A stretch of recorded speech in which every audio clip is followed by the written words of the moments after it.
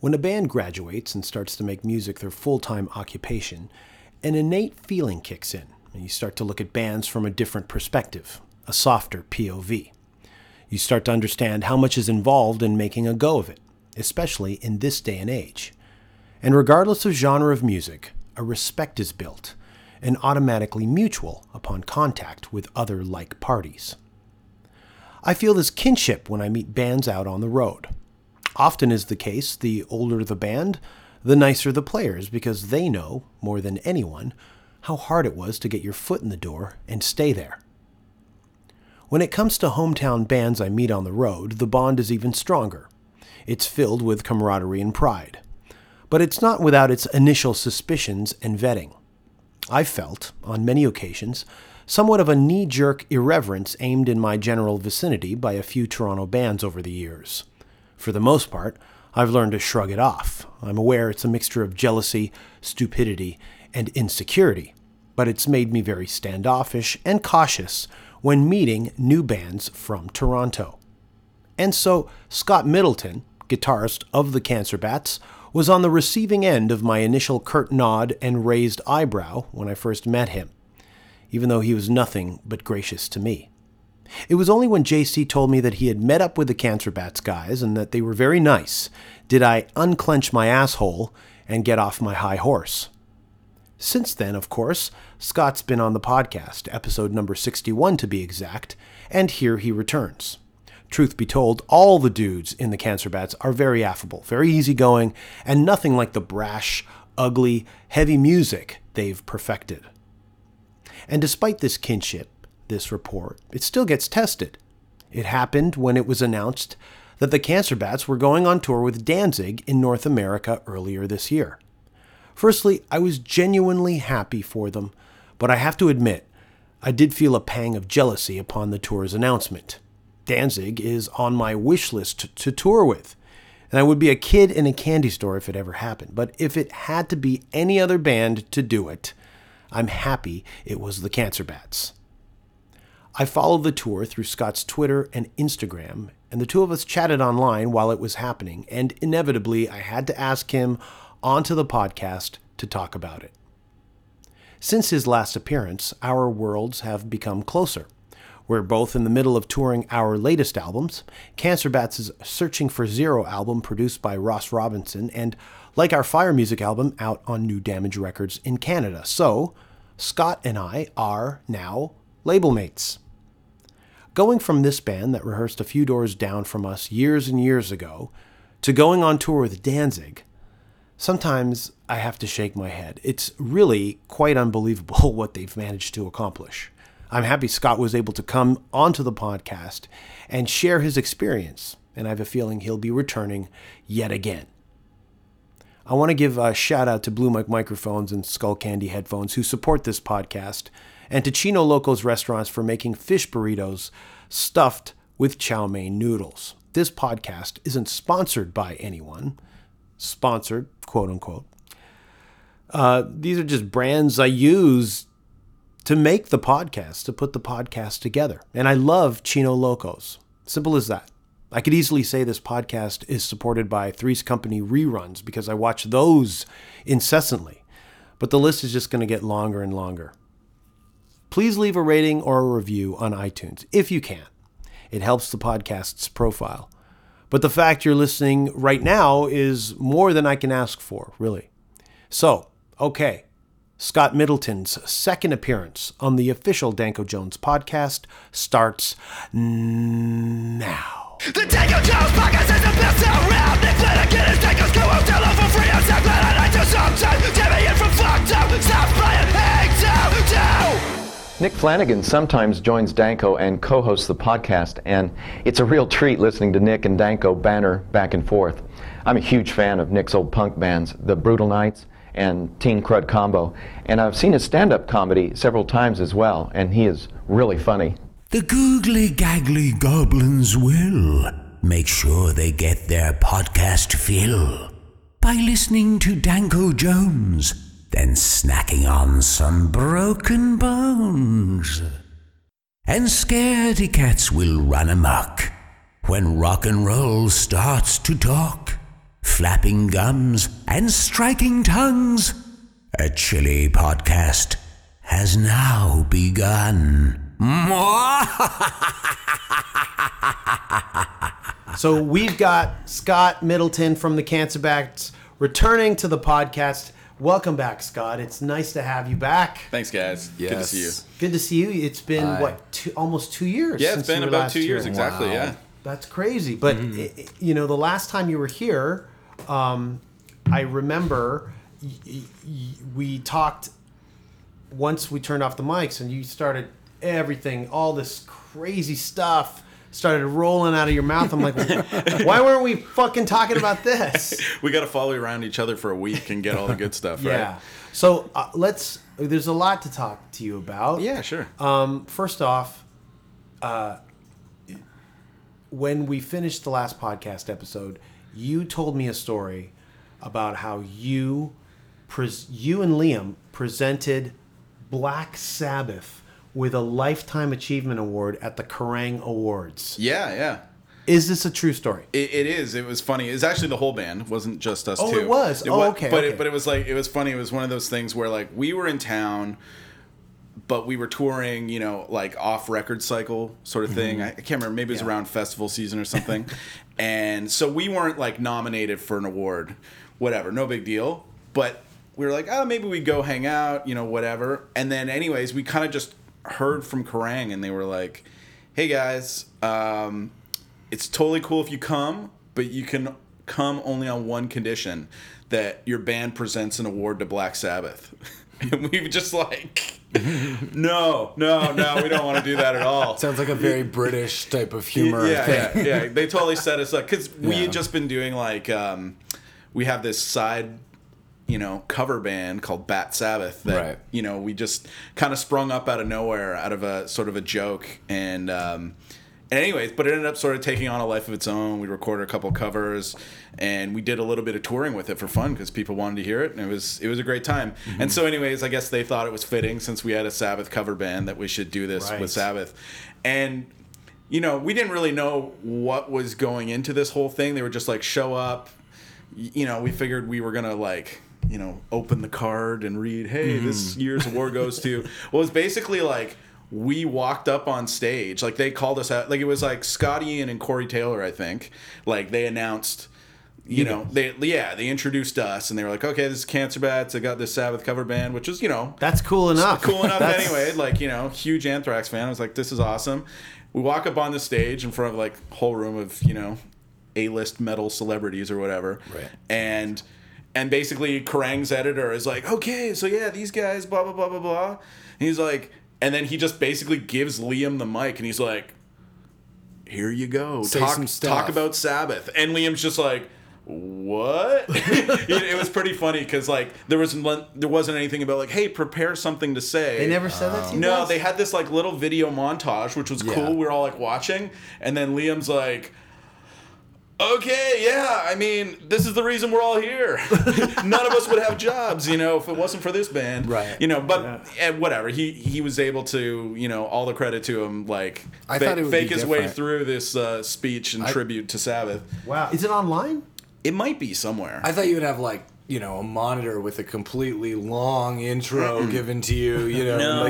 It was like completely off the cuff, and he was just like, okay, here's a go. And like literally we're staring at Sabbath and Sharon, and they're all sitting there just kind of like, wow. Yeah. And then they came up on stage, and like we passed them this trophy. Yeah. Did you say that on But whatever. I mean, stage, we just, they said a few things, thank yous. And then the cool part is that we got ushered off the stage and then into like the photo room. Mm-hmm. So we got put in like the perfect position to have, we didn't have to be those guys to be like, hey, can we get a photo? Yeah. Right. Literally the photographer's like, let's get a photo, guys. And we're like, professional. Yes, this is the best. Style. You got to get the photos. photographer's email.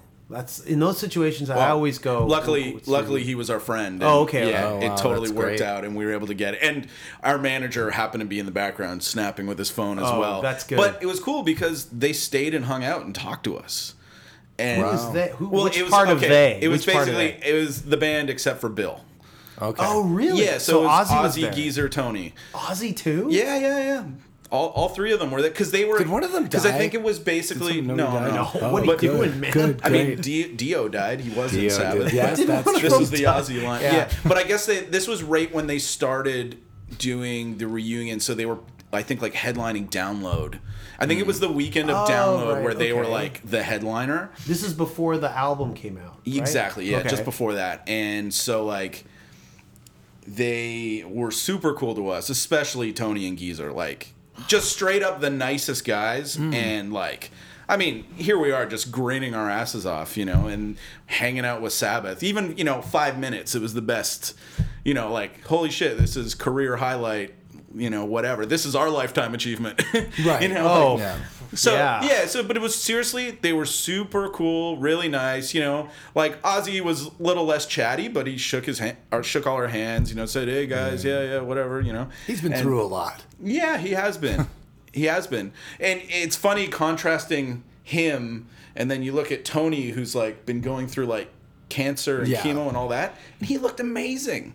And and man, it was just like, it was super cool. Like But I think Ozzy's one of those guys you just never hear about the horrible health things that are probably you know what I mean? It's possible, I guess. He seems like he's just put himself through so much and But then I saw them when they came to Hamilton like last year, like last April, I guess, and Ozzy was like amazing. Yeah. Like he was doing like push-ups on stage. How was his voice? Great, actually. We played with Ozzy in Paris. It was at the I'm forgetting the venue, but it was us, then Korn, then Ozzy. It was his show. Yeah. And backstage, I had long given up any hope to like meet him. But I did run into him in the hallways, and he was crouched over. You would think he was, not all that together. Right. And then, of course, when the showtime came, he just comes alive. But he's like George Jones or something, right? Well, he's a split. He's almost a split. That was the thing. Like seeing him at that award show, it was like he was kind of hobbling around a little bit. Yeah, hobbling a bit. Had this little like sort of gremlin thing about him. Yeah, that's exactly how he looked. Then I watched him live, and he's jumping up and down, and he's like all this energy. But then I saw some documentary, and it looked like he was doing like pre-show workouts and stuff like that, and really getting into shape for it because he's got to do it to pull it off. I remember I saw Deep Purple like 8 years ago or something, maybe longer. And this singer, I can't remember who this. They've gone through a few different singers, right? Yeah. Like Deep Purple. The singer was Coverdale years, or it wasn't Coverdale. And it wasn't. No, it was Ian Gillan. I guess it was Ian Gillan. He's back in the band for years. Yeah, it was Gillan, and he just looked like a karate master. Really? Oh my God! Yeah. Ian Gillan has aged incredibly well. Well, he just clearly stays in. It's like the Sting thing, It's like if you got this weird core deal, He just looks amazing. Ian Gillan looks amazing. He sounds amazing, and from what I've heard, is a gentleman off stage. That was the presentation. That was definitely. In fact, it almost was. He was like too gentlemanly for you gotta have huge respect for these guys that can continue on. I mean, like, even that was the thing. We just did a tour with Danzig, and he just turned 60 before the tour. Yeah. And man, that guy rocks the fuck out. He's like, he's doing jump punches, he's getting his face right in the crowd, giving mics to kids, like headbanging the whole time, like. I was blown away. Like, did you watch that Danzig Legacy? I didn't get to see special. I tried to download it, but it didn't work. Yeah, I missed it. Fucking fantastic. Was it awesome? Yeah. So we did Legacy. He did this whole thing where it was based on the Elvis Presley '68 comeback special. Right. So they had the whole thing where there's a crowd and the guys were performing at this raised stage, just like that when Elvis was wearing the black leather jacket and everything. And then there was like, instead of Elvis in bright red lights, it said Danzig. Sure. And he was singing. Okay, I saw a photo of it, yeah. Fucking amazing. But look, you did something that there was back in 2010, we were touring the world with Guns N' Roses. Oh, so yeah. Whenever, GNR called, we were there.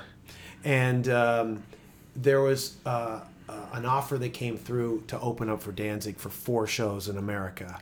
And we had to turn it down because we had these Guns N' Roses dates. And for me, it was what a crazy situation to be in. I just never would have ever believed I would be in that situation. That you would have to say no to the Danzig because of Guns N' Roses. Yeah. But I remember I almost cried. Like you were so frustrated about it? I was so disappointed. We were in our bus and they told me the offer came through, and then we looked at the date and I almost cried. And you did what I've always wanted to do. You not only opened for Danzig, you fucking toured with it. So who is his band at the moment? Okay, so he's got Steve Zing on bass, and Awesome Steve's dude. from Sam Hain. Yeah, awesome dude. Yeah, that's the thing. His band kills it. He's got Tommy Victor from Prong on guitar. He's been playing with him for 20 years I've almost. Seen Tommy's so great. Yeah, he's really perfect in that band. Dude, and I'm a huge Prong fan. I've been listening to them forever, so I geeked out with Tommy. But the cool thing was was that Prong? Yeah, exactly. See, I love that. And he's coming up to us being like, "Hey guys, oh fuck, I love your band. I've got 3 of your records on my phone right now." Wow, and we're just cool. Okay, mind blown. This is crazy. That's a great you're start. the best dude. And he's always hanging out, super nice. Dude kills at guitar. I've never seen Danzig play before this tour. For wwhatever reason, it never worked out for me. Yeah. I never got to see Prong either. Man, that guy can play. Completely blown away by because that's the thing. It's you listen to some Prong stuff and he doesn't really he holds back. He's writing songs that maybe are a little bit more simple. And it's just he's sort of focusing on the song rather than showing off as a guitar player. It's Helmet style kind of riff stuff, some right? Some of it's thrashier, some of it's a bit more industrial. But that's a certain type of thing that doesn't necessarily show off what Danzig 1 has with John Christ or whatever. When he all that solo, every song has a solo where he's nailing it, he's killing it, and maybe I don't know. Maybe I would say doing it better.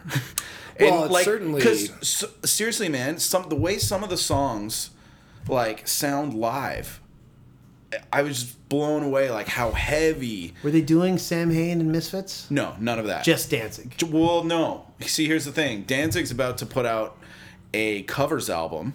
Okay. I think it's called Skeletons or something like that. But basically, they did. Is this a scoop? No, I mean, this is going to be. He talked about it every night on tour because they did 3 or 4 covers in the set. So they did NIB, they did a Sabbath cover every night, and they did. Did they get you guys up there? Hey, let's get the Bat Sabbath dudes. It was kind of funny because achievement award. See, this is how we met Johnny Kelly from Typo Negative, who's the best dude ever. Also the best dude. Yeah, so he's the drummer for Danzig.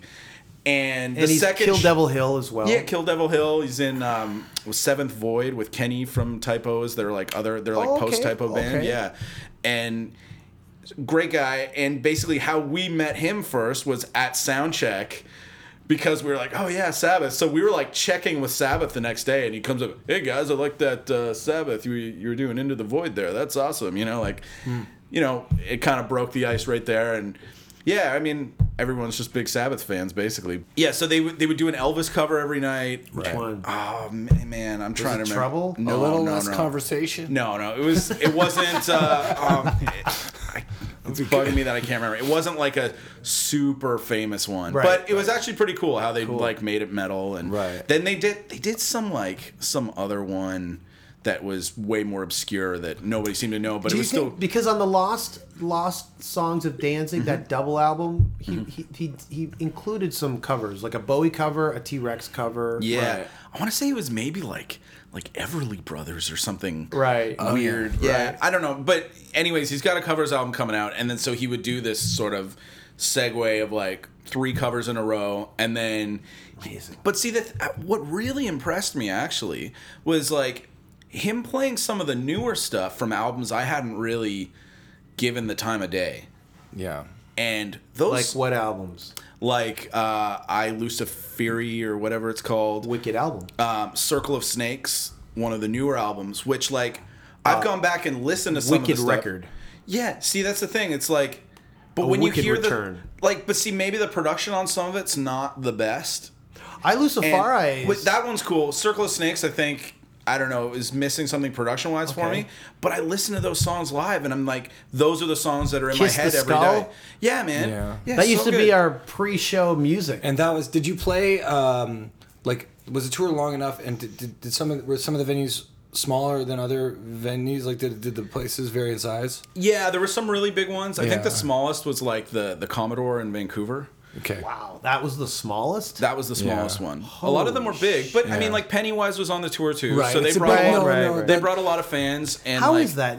You guys opening for Danzig makes sense. Yeah. And Pennywise makes sense to me from a Misfits point of view. Well, but from a Danzig point of view, I'll say this: there was definitely like a bit of a split. You know, it's funny because we were sort of joking that like Cancer Bats is the baby that Danzig and Pennywise had together. Right. You know, because like I wasn't the biggest Pennywise fan growing up, but all the other guys in my band loved them. They love all that punk stuff. There was that whole Face to Face. Yeah, Pennywise. they grew up on all that. I just somehow died. Like, I was into Bad Religion, and I was into like a couple of things like that, but when it got to Face and Pennywise and Bless and Jake, I was just like, I'm confused. You didn't go deeper. I fell off on the 90s punk. I was more into like 80s. That's it, is I went up getting into the early 80s stuff later. And Touch and Go and stuff, in the AMREP stuff early on enough. I mean, you know, that's the thing. Like, I knew a bunch of the Pennywise songs. It was awesome, but like, you know, last day of tour, Fletcher came up to me and was like, "Hey, Scott, you want to come play Bro Hymn on guitar?" And I was like, "Dude, that's super cool you're asking me, but my bass player Jay is a massive Pennywise fan." Oh, okay. Yeah. And you should really get him to play it because he's going to like freak the fuck out. And he's like, "Okay." And he's like, "Okay." He's like, "You go ask him and I'll stand behind you and just listen." And I was like, "Hey, Jay, do you think you could play Bro Hymn on guitar?" And he's like, "Yeah." And then Fletcher, who's like this towering, he's like 6'7" or something, just comes and he's like, "You fucking sure, man?" And Jay's like, "Yeah." Okay. And then they went and did it. And then after the show, Fletcher's like, "Man, that was awesome, but you got to work on your palm muting." Just like busting his balls. It was pretty funny. That's great. But Jay was like, "Man, did someone get that on video? Because man, that was did they? I didn't. I was showering when it happened, but someone did somewhere, I'm sure. But like, you know, so it was like this whole thing was like a massive highlight for our band as well. Like, you know, Danzig, one of my favorite bands and such a huge influence on the way I play guitar.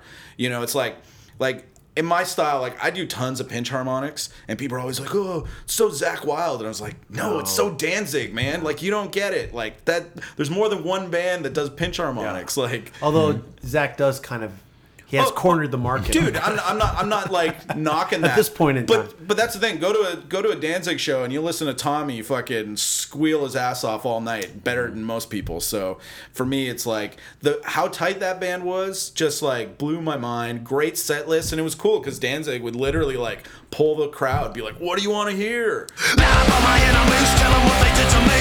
Get the body bags, cover them with waxy, stuff them in the backseat. Get the body bags. Flew down to Philly to see Sam Hain. How was it? It was awesome, but they were having technical problems that night, and I flew down through London May. He was on your podcast. He was my way to get backstage. Yeah. So while they were having like tech problems, and I could see Glenn getting really kind of frustrated, and it was no one's fault. I was just watching, going, "Wow, I'm not going to get to meet Glenn Danzig tonight," because he was getting. I could just see him getting so upset. Yeah. I eventually did, and he was great.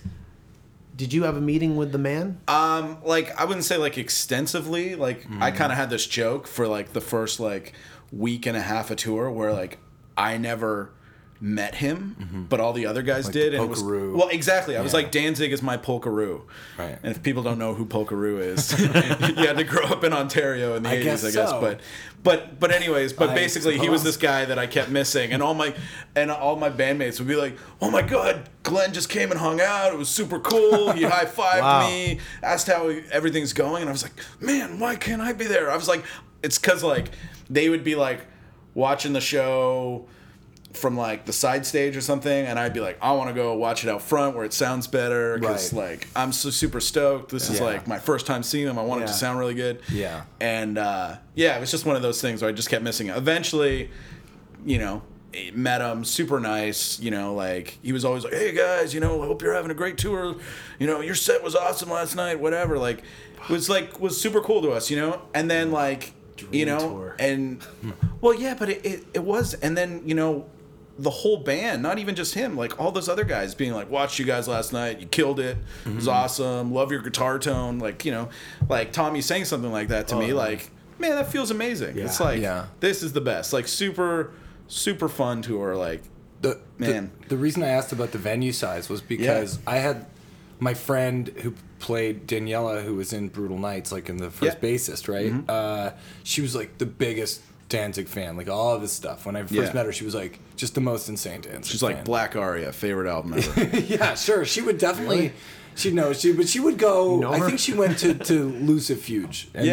And I think that was in her first email address that I got from her. Was the word Lucifuge. And I saw that tour. She had the gloves. She was really into everything about Danzig, and we wound up going with her and a friend to Pennsylvania to two shows. And we were just going to see the one show, which was in Allentown, and that was just Danzig. So that was in a secondary market, much smaller venue, like not quite call the Office size in London, but just maybe 600 people, 500 people, like a really small venue to see awesome. Danzig in. Man. And that was the one where I was like, oh my God, I can't believe it. And I think that they didn't play Dirty Black Summer like the Pittsburgh show. They only played it at the Allentown show, and I was like, cool. And well, that's what they did with us. They mixed up the set like a little bit every night, which made it super interesting. That's really neat. And it just was like, but that was also the show where the bus was just pulled up, and he was clearly watching wrestling or something. You could see he loves wrestling, and and he was taking photos with people and was much more relaxed because you're only going to have a lineup of like probably 10, 15 people for a show in Allentown or whatever, So that was the show. I remember I've seen him 3 times, and that was the one where it was like it just felt great. There's something so great about seeing a band like in a like a fat band in a little shirt, you know what I mean? A little suit. Like they're just in a place that's too small for them because it just feels like it's bursting, I wish some of the venues maybe on the tour were like that because they're like some of them were like 3,000 and they're all full. Well, some of them maybe not as much as they should have been, but like a lot of them were really packed out and people fucking love it. Yeah. They go so nuts for it. And and that's the thing, like hearing the whole crowd scream, "Am I Demon?" Right. Really? So when does good. that happen? Yeah, it's the best. Oh. Well, it's he's also one of the most evergreen like modern rock people, I think, where it's like he wouldn't even necessarily need to tour to kind of have his fans regenerate, if that makes sense, like definitely. Misfits is its own thing, like Misfits just kind of like totally did its own thing, and the dregs, not the dregs, but like the band without Danzig, like it's rare that you could have a situation where that can but think about thing. Like I mean his situation, he could play in like Danzig or the Misfits and he could play a full set of either of those band songs and Absolutely. You're not like feeling like something's lacking. No. And here's another Danzig connection that funnily enough, you guys ended up going out with Danzig. I don't know if you know where I'm leading, but I was talking to Cam Pipes and Shane from 3 Inches. Yeah. And they have a cover band, a Rush cover band called Xanadudes. Yeah. And you guys have Black Sabbath. And whenever you guys want to do it, we will get into our rehearsal space and become Glenn Danko. That's amazing. That's our cover love band. It. Man, I want to do it just to see it. Yeah, 3 of our bands. Shane's into it. I think Cam's into it. If the 3 of our bands... I love those dudes. They're the best. Yeah, could somehow be in the same venue together once. We will open for you guys. Yeah. I mean, Black Sabbath are way more established. You guys have to be the headliners. And then Xanadudes... I think Sabbath they only headline. Yeah, they can only... you guys headline. Maybe you gotta open with Twist of Cain, man. That's what he does half the or time, like right? Snakes of Christ or something. Something really. That's too hard to sing and play. Yeah. What about opening with How the Gods Kill? Extend the mix. No, I don't know. Or Heart of the Devil.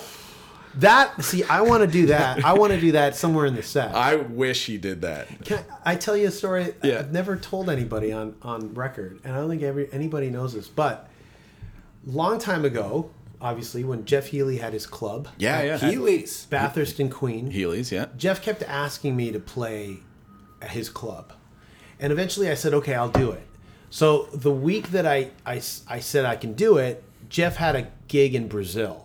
So I never got to play with Jeff Healey. But he was going to play with you? Yeah. There was a night, every night. Every Okay, like an Thursday industry-ish kind of night where... He would sit in with the band, definitely. That's kind of cool. Yeah, so he asked me to come down for one of those nights. I said, yeah, okay, I will.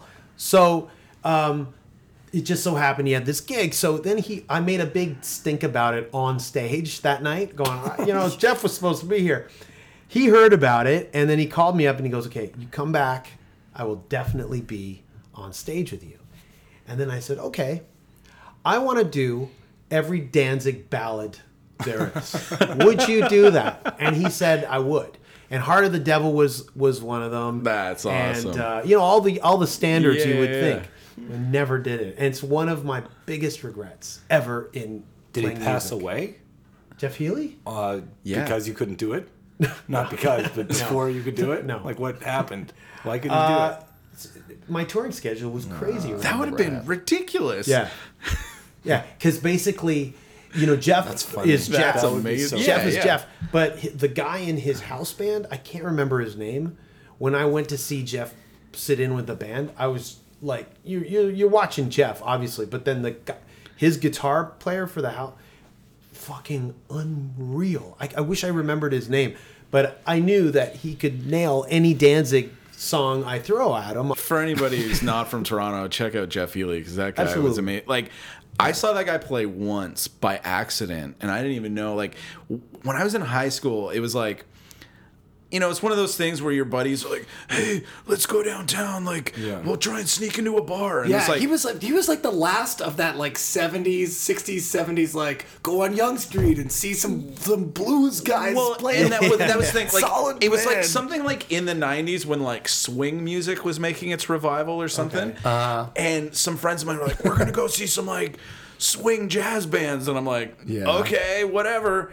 And like we snuck into like Gypsy Co-op or like Pooch or whatever, Ted's Wrecking Art, somewhere on Queen over there, like one of those places. And like we went upstairs, and sure enough, there's all these people like dressed like it's like 1930, and they're like, you can really picture doing Toronto that thing. getting into the swing dance. And we're like, okay, this is really weird, like a bunch of like metal teenagers kind of in this bar, but whatever. Anyways, whatever. So like we're hanging out.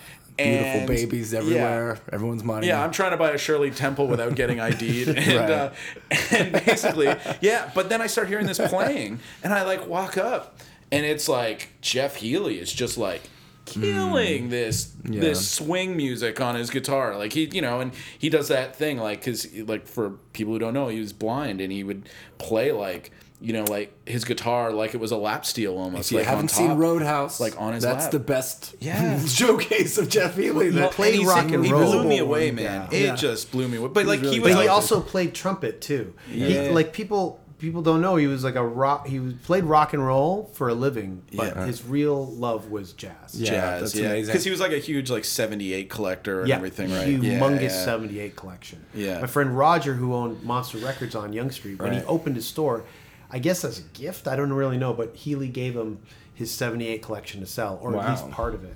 That's so cool. It's amazing.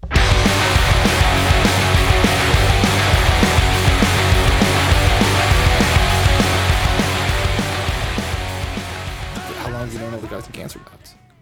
I met them probably about I met Liam probably about 15 years ago. Yeah. Just like going to shows. It was just like, that was the thing. Cause like there was some people in my high school that like were into similar music.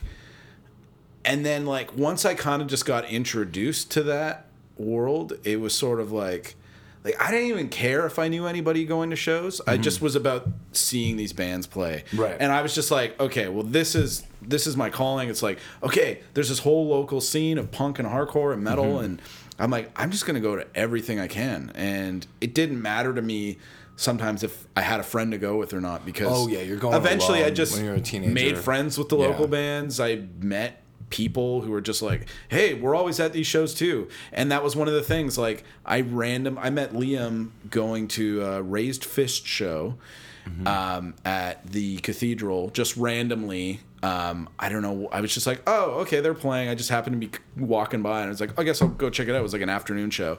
And like I'm standing there and he's just like, hey man, you play in that like really crazy metal band? Yeah, you guys are awesome, like, you know, whatever. Just like, and became friends because all of a sudden I was like, I saw him at all these shows, and then eventually over the years it was just like, hey, like let's form a band. We like so much of the same music, and like we get along great. Like let's jam. And he's like, well, I'm in Montreal, and I was like, well, that's cool because, you know, I work for Via Rail selling train tickets, so I can go there for free. Let's have band practice. Oh wow. Yeah, yeah. That's what I used to do. I used to sell train tickets. Wow. And would you get the sandwiches for free with the beverage? Yeah, I could get first class. First class. Yeah, Nice. Yeah.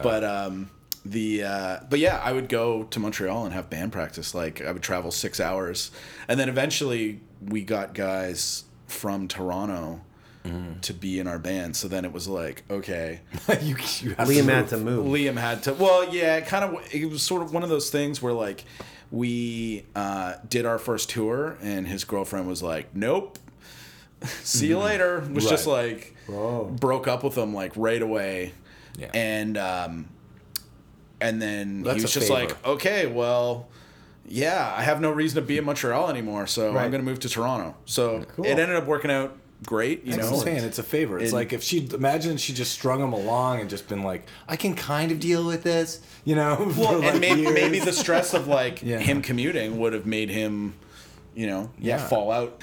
So you're on your what is it, 5th album now? 5th album, yeah, it's crazy. Holy man, it goes by fast, and it's great. Thanks, man. And we were in the studio making our record, and you were in the studio making your record, right? Around the same time, we were chatting on the old social media about it. Yeah, you guys did your record with Rats? With Rats, and I tell in so many interviews, I name drop you. Oh, because the last time you came down here, you brought over the Cancer Bats, the last record that Rats produced. Dead Set on Living, yeah. Right, Dead Set on Living. Yeah.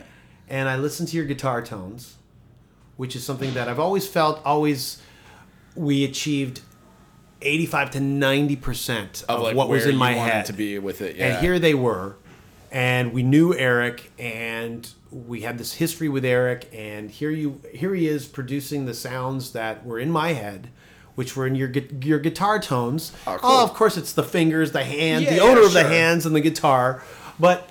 You know, here was Eric doing this heavy band, and then doing other things too. So your visit to the podcast was the catalyst for Fire Music and Eric. That's awesome, man. Coming back into our lives. Yeah, man. So, you know, it's funny. It's funny how that is. It's like, you know, just things come full circle. Like, you know, because when we started working with like Rats and sort of back in the day Gavin Brown, one of the things they were like, oh yeah, we worked with Danko Jones, and we're like, well, that's fucking cool. Yeah, there's a band we can get behind that. We were the heavy band that you kind of like where because they were sort of like those guys in the beginning when we did our first record. Like Gavin and Rats had worked with like Billy Talent, and then, you know, Gavin's like, oh yeah, I used to play drums in Danko Jones, and like kind of did that, and they were saying like, you know, we did like Big Sugar, and I was like, yeah, but they did Danko, so that's fucking awesome. That's nice. You know, I could make records with that guy for the rest of my life. I just, you know, and that was the thing, like we had such a strong connection, like because when Gavin produced our first record, and Eric was like, you know, the engineer. But we had such a bond with him that we're like, let's just keep working with him. And this guy Kenny that he I don't know. He was great too. Was Kenny working with you guys a little bit? He came down for 1 or 2 days. Yeah. Like for us, like on our new record, we ended up working with Ross Robinson. Yes. Yeah. And so like, you know, and we wanted to do something different. You know, we even had talked with Rats, and he's like, guys, you know, like I totally understand. You guys need to like change something up and like just throw something else in the mix. 'Cause he's like, I'll do your record if you want, but if you find someone else, like, there's no hard feelings. We're still best buds. And you know, that like made us feel good because we finally had the opportunity to be able to like go and work with whoever we wanted. Right.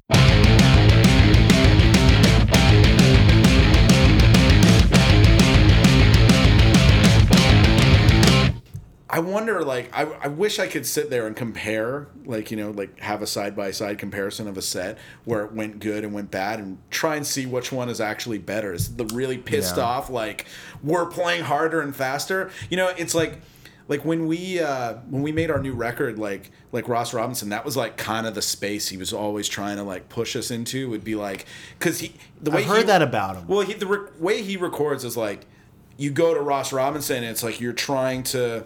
You go into his studio, and if you're like standing there and he sees like you're being stiff in any way about like the way you're approaching your instrument, he'll fucking hit you. Like, he'll throw stuff at you. I heard that about you. I was going to ask you about that. Yeah, I mean, it's super cool because you know, at first you're like, what the fuck? Like, why are you fucking with me? Like, you'd be playing a part, and then he would literally like take a pen while I'm playing, and he would like stick it in between my guitar strings to make me fuck up. And I'm like, what are you doing? But what I eventually realized is it's like he's just trying to get you more on fire. And he's like, all of a sudden, like, you feel this thing, because it's like he'll just jab at you, but it makes you want to play, like really come out of your skin and play. Sure. Like, and it took me like a little while to get used to it, because I was just like, what's this guy doing? Like, I mean, I always heard those stories, you know, but I was like, is he like mad at me? And it's like, he's doing it because he's stoked, and he just like he always talks about like getting the fire out of people, and like, and he's so like, okay, like we would record drums, and before we would do the take, he would sit us in the room, and we'd be in this tiny room together with Mikey, like everybody's in there with him, and we're all recording at the same time basically. And he would go and he'd be like, okay, Liam, what's the song about? And Liam would be like, well, it's, you know, it's kind of about this. And he'd be like, no, not kind of. What's it exactly about? Like, and really prod him for meaning I hate behind. that when people go, what do you mean kinda? Well, it's like, I just say it. But he has a purpose about it, because his whole thing is that he's like, and he would get us all, once we got this like idea about what the song was about, he would go to each one of us and ask us individually what this meant to us and how we relate to those lyrics. Yeah. Because his whole thing is like, everybody needs to be like singing the song with their instrument, whether they're singing or not, because it has to be to that like that purpose. And it's like, that's intense. But it's good. He calls it like, he's kind of like this like woo woo sort of like spiritual kind of guy, and he's unlike anyone I've ever met, and he's amazing. We got along with him great, but he like took us to all these like really dark places sometimes, and his whole thing was just like, you know, if you're playing a song for a kid who gets beat up by his dad every day, like, he's not going to want to listen to you play it safe. Like, you've got to like play your ass off for this kid who's having the worst day of his life, and he's got to feel that, you know, that urgency from what you do. And like, and yeah, like we would get to some like really dark places, you know, and open up about a lot of that stuff. And it was like, it really like pushed us in directions like we hadn't gone before. And like, it was cool. It was really weird, like hearing the songs back versus the demos we made, because everything was like twice as fast, because he was like, play it harder, go crazier. And we're like, literally, while Mike's you know, smashing his drums, we're like jumping around the room, like banging our guitars like it's this basement punk show. Like, that's his whole thing, like really rip all the time. Like, I can see how you can. Yeah, I mean, it was hard, like, and it's not for everybody. Like, that's the thing. But you gotta go in with a team mind. spirit. Yeah, well, because our thing was like, okay, we want to do something different. We want someone to push us. Well, I'm admiring your willingness to jump in the fire. Yeah. It's not for everyone. No, it's not. And I that's would the thing, be in like, that group. Maybe you wouldn't be, but maybe then you'd surprise yourself too at the same time. Like, I'd be down for it. Most of the times I would love to hear him do this approach on so many different people just to see what it would be like. Miles Davis, R.I.P. Yeah, Miles Davis. Exactly. Okay, that was the best I could do. What would Carly Rae Jepsen sound like? Yeah, Carly Rae Jepsen. Yeah. Doctor and the Medics. I mean, that's the thing. It's difficult, and that is the thing. Like he would push Liam like vocally and be like, "Okay, man, you can scream really well. Like, but man, that's who you need can to push the most." He's like, you can scream all day and you won't vocalists. lose your voice. And Liam would be like, "Thanks." He's like, "No, I want you to lose your voice." He's like, you need to like give it, because he's like, if you're gonna scream at somebody, you're singing a song about somebody you want to kill. You're not gonna go meh meh meh meh. So did he lose his voice? Yeah, eventually. But like, oh my god. But he got him to sing in a different way and like sing louder and sing with more force and intent, and like, you know, at first it didn't really like sound good. Mm-hmm. We were sort of like, I don't know, like, where's he going? But he like then really spent the time and like really got him, because he was like, his first thing would be like, okay, get that emotion, get the power out, and then make it you, and then make it sound like, you know, as good as it can. Yeah. But, you know, don't be scared. And that's the thing. It's like, if you're going to sing really angry about something, like, make it frightening, make it like real. Don't make it just like, hey, I'm going to sing this and nail the part. It's like, you got to have purpose behind what you're doing. That's his whole thing. It's like everything's got meaning and purpose and intent, and eventually it all, like, you know, it comes together and you hear this like really live sounding thing, you know, like we didn't play to a click track. He would like set up, when we would do drums, what he would do is he would put like a delay on the vocals and maybe a little bit on like the snare drum, and the repeats of the delay would then clue in Mikey like to play on time with it. So it would just like, you're always kind of like your own metronome. So if you speed up, you're still speeding up like consistently with yourself, and you're like kind of in that pocket. Yeah. It was so different, like that's technically. Wild. And it was cool. Like we recorded like to 2-inch tape, and it was like, we'd never done that before. And we're like, this is super cool. And then he'd put it into Pro Tools and like, you know, edit it down and everything. But but yeah, we never had that chance to do anything like that before. So it was super cool. And he, you know, going in, and he's got this like crazy microphone that like Nick Cave recorded a bunch of records on, that he like, I guess basically everything he's recorded since like the first Limp Bizkit record or something like that was made on this mic. And so like I showed up with like a bunch of gear, and he would be like, yeah, like, and I'd be like, well, you know, should we like mic up my cab? And he was like, or we could use like the cab that I recorded like Sepultura's Roots with. And I was like, why don't we try that one? And it sounded awesome, you know. But it was cool. Like, you know, we used like a bunch of our own gear. He had other ideas like to mix in, and it was. Where was the studio? It's in Venice Beach. It's like literally on the beach. That's like, nice. It's like you open the back door and it's sand. Wow. Yeah, it was awesome. So there's all kinds of like crazy people dropping in here and there, and performing in front of or recording in front of a carnival. Yeah, kinda. Yeah. But really, like, it was. Carney. There would be people like walking by and poking, because there's this door that's not like all the way to the ceiling. It's sort of open and letting air in all the time. People would hear music and sort of like poke their heads in and kind of like walk in. Hey, what's going on in here? And he'd be like, hey, yeah, we're making a record. See ya. Yeah. It was kind of funny, but that was the thing. It's like, it's all just like in the basement of his house. He has this really cool setup, and he's just the most instantly like creative guy I've ever met too, where he'll just be like, okay, I kind of had this idea. Why don't we try, you know, I've got this like Fender 6-string bass from 1963. Let's bust that out. And like, what if you play like a high melody at the same time, and then we get Jay, like, who's our bass player, like to play something on the low strings at the same time, and then we put it through a weird like octave pedal and see what comes out, you know? And it's like you're trying all these like wacky things that are that I'm all up for that stuff like that. Yeah, I'm not against that stuff. No, exactly. But it would come out really cool, or he'd be like, okay, this part needs an extra little guitar melody on top, and he's like, I want you to think about this and this song, and he's like, you know, he would get me, he'd be like, close your eyes and think about this part. And he's like, and start thinking about a melody in your head. He's like, don't hum it out loud. Just think of it in your head. Come up with something. And I'd be like, okay. And I'm like, start kind of doing a thing. And he's like, and then he would give me a guitar and he'd be like, now play it. And then press record. And it worked. That was the thing. Like, I came up with something super cool, and I was like, I mean, I understand that process as well. You know what I mean? There's been a few times doing fire music. Eric, I came into the studio, and he's like, yeah, so we're going to lay down that solo today?